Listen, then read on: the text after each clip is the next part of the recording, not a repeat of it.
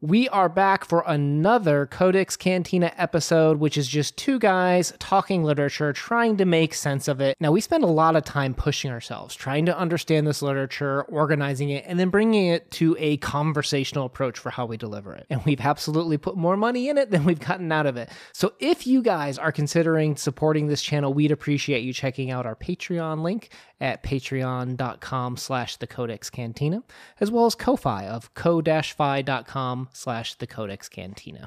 It all helps us in running the show, along with commercials, guys. So thank you so much. We're going to do a quick commercial break, and then we'll get on with the rest of the episode. George Orwell, one of the most popular writers of all time. We're going back to some humble beginnings today.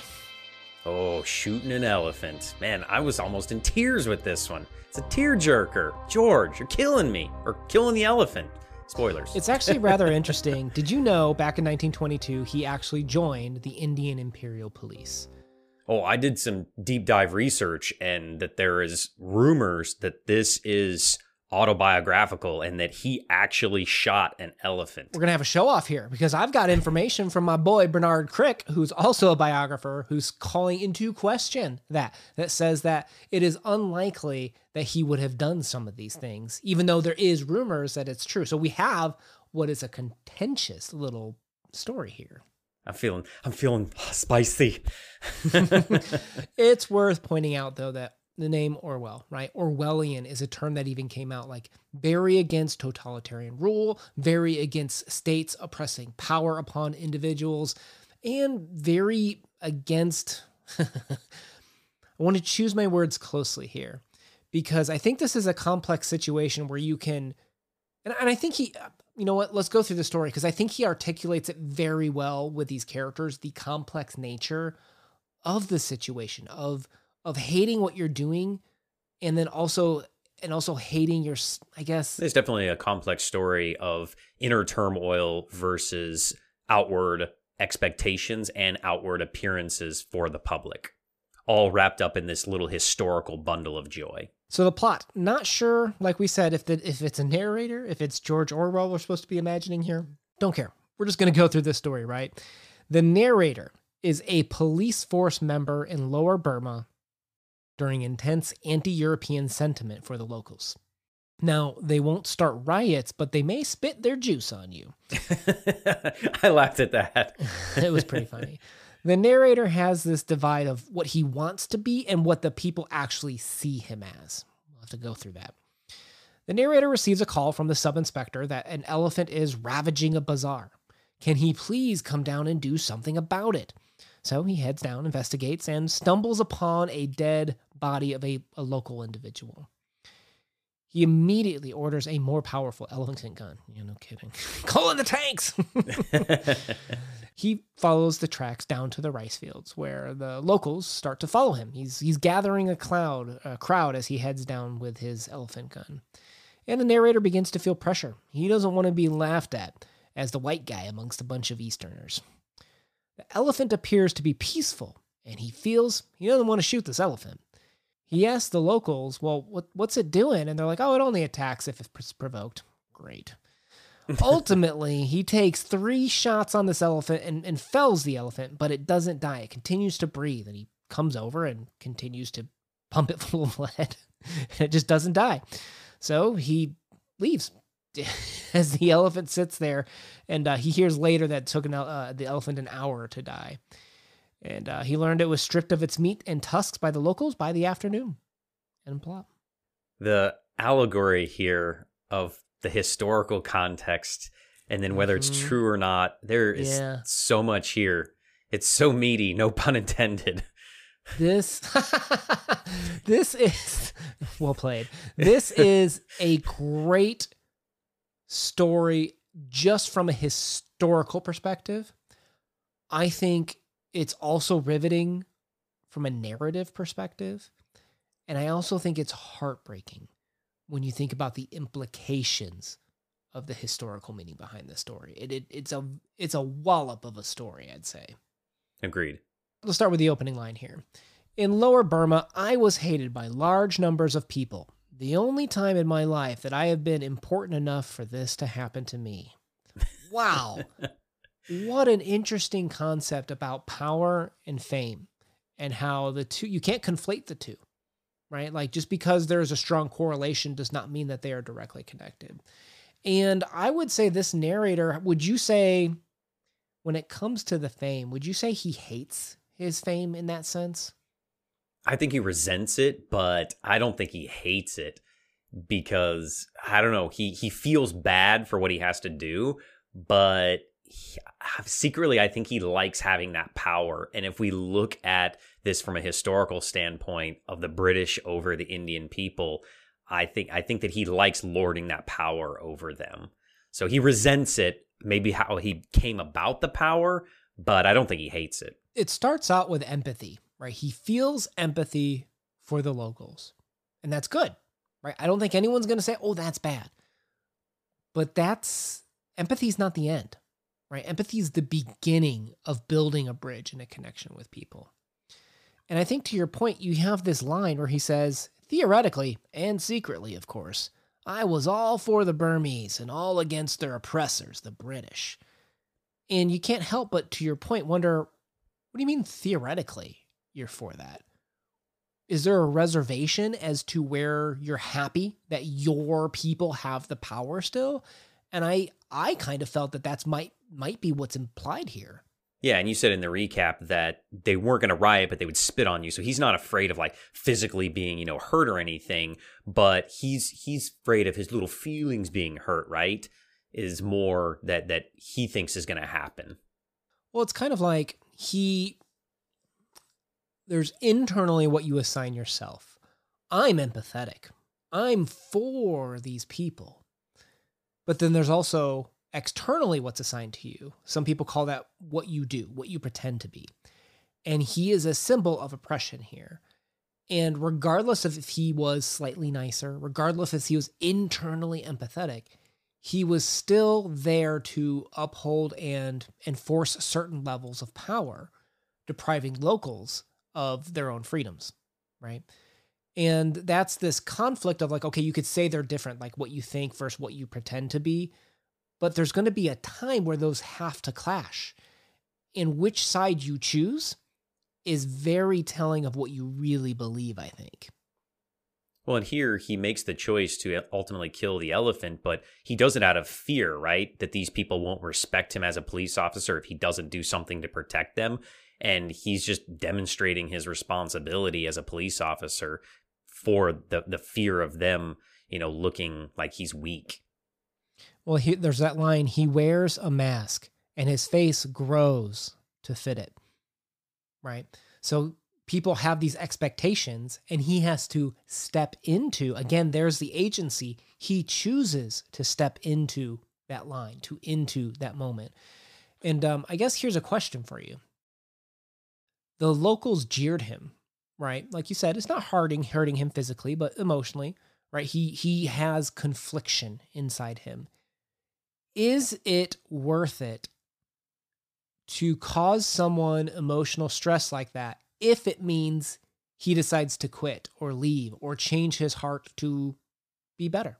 Oh, being better. That's a tough one. I think that it really demonstrates that colonial power, right? It doesn't matter what good they're going to do. They've already done so much harm by the British coming in and destroying thousands of years of culture of the Indian people. This colonial power has already been unjust. And well, hang on. Is it worth it for the locals to mistreat him to improve their situation? Yes. Okay. I agree with the locals. He's an outsider to them. Because here's what's crazy. He's the engine of imperialism, is what he represents in the story.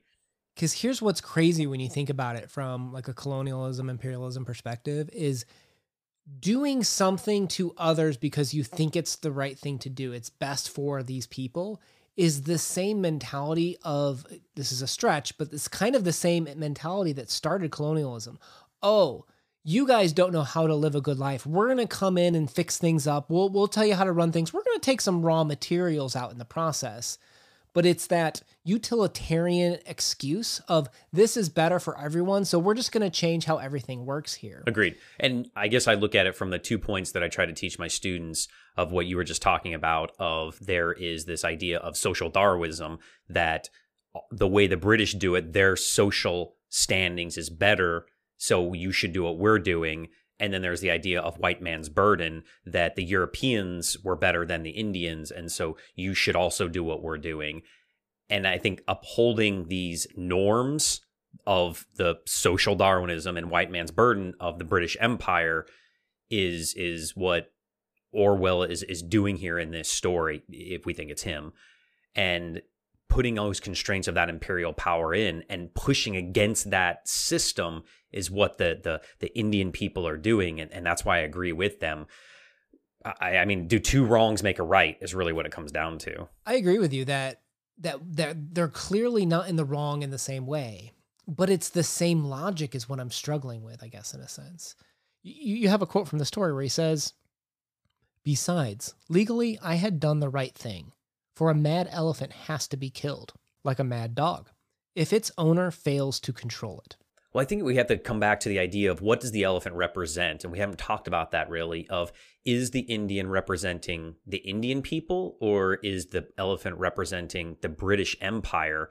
Because normally the British Empire is portrayed by a lion of some sort in most political cartoons. When I teach this to my students, I have them look at all these different political cartoons of the imperial age, and Britain is almost always represented by a lion, and the Indian people are usually a Bengal tiger. So it's very interesting that Orwell, who obviously somewhat despises what his British Empire is doing to the Indian people here, to these Burmese people, what is that? What does that elephant really represent of him having to kill his own empire or kill the empire of the people that he loves? I think that's where it comes back to of what he's trying to accomplish in the story. What does that elephant represent?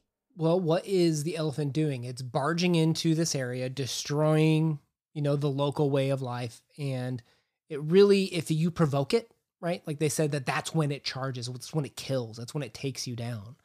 And isn't that more representative of what an imperialist country is doing at this point in time? Oh, for sure. Now, here's another idea. What if the elephant isn't a political representation? What about if it's about a personal choice? Because this is a story about a person.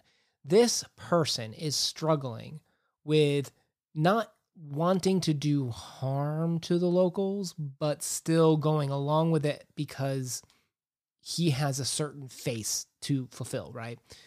What if the elephant represents that choice, that moment where power? So let's think, here's the state question. The state, the sub-inspector, they're telling him, you need to go kill this elephant. The people are following him. We want you to kill this elephant. What if the What if the killing of this elephant is representative of personal choice, where a bigger power, the state, the people, pressure, are asking you to do something that you morally do not agree with, that you do not want to do? Will you kill that elephant? Will you make the choice that you know is wrong in your heart anyways because of the pressure? 1 shot, 2 shot, 3 shot. I mean, 1 shot, you could maybe chalk up as an accident. 2 and 3 are choices. Those are clear-cut choices you made. And I think that speaks volumes to what he was making as a choice. And the descriptive detail of the elephant dying and being killed is almost not grotesque, but for 1922 when this came out, it feels a little bit grotesque. I think it's a clear choice that he's making. Yeah. It's one of those things, too, that I don't know how well I expressed myself. It's one of those things that, like, what I felt was, I don't think anyone deserves to impose their will upon others, right? For any possible gain, it should be a willful decision, I think. And to see the raw emotion of the story, particularly, like, remember when they were describing the local that was killed and had, like, its back stripped from, like, the elephant running over it? And if you do take the colonial argument of the elephant representing that, oh, that's just so heartbreaking to hear. Like, I hate it. I hope we don't see things like that in our lives. You know what I mean? Oh, yeah. I mean, the atrocities that happen in India were terrible. And I try to go, PG-13 as possible when I teach this in school. To them, there you can Google pictures out there that were what happened in Africa and India and all throughout Asia of what all the imperialistic empires did for their what I called M&Ms, market and materials. And it's atrocious. It's the worst humans have to offer in this story, and encapsulate that perfect. Well, and I think the story goes further too, right? Because he even shows how the people wanted the elephant to be killed for meat and the tusks. Like they were egging him on for entertainment, for value, whatever you want to call it. It's not just state power. There is general pressure on society as well, where they're looking for an ends to the means for what they want too. One way I read into that is, again, my subjective view. Maybe Orwell knows what he's doing when he's writing this and doesn't want to get in too much trouble. This kind of gives him a little bit of a scapegoat of what some people saw back then as this, white man's burden of, hey, we're going in here and we're protecting you from yourselves because you're going to shoot yourself in your foot. And if the elephant represents this, then, we're protecting them from themselves because these people are going to come in and do harm anyway to their own culture. I don't know, maybe not. And then the man justifies it in the end, right? Like, I was right to kill. I'm glad that local got killed because then I could kill the elephant, right? He also used justification as a means to an end. And I think, it kind of reminds me a little bit of Crime and Punishment. Remember the Napoleonic Man argument from Dostoevsky, argued as one of the greatest, discussions about power as a means to end and being able to rewrite history where, it was right because we got these great things out of it. And I think that's some of the evils that we can kind of create as mankind is justifying death, killing, murder, ravaging the land for selfish gains. And I think this is a great story to discuss those. So it comes back to our beginning question. Did he shoot an elephant in real life? I think there's too many gory details in this story to just be made up. I like your story. I think we can go with that. But I think you should check out the Bernard Crick because he does talk about like what would be the regulations at the time. What are the chances that this would have happened? And he puts up a interesting argument for why it possibly is more fictional than most people want to believe. I don't know. I'll check it out. Leave us a playlist down below. Well, I will provide a playlist down below for other George Orwell talks. It won't be our last. Orwell's a master writer. I don't know. I've been kind of slow to get him on this channel. I don't know. Do you guys want to hear us talk about more of his works? Let us know in the comments down below. My name has been Dun Una. Peace out. Peace out.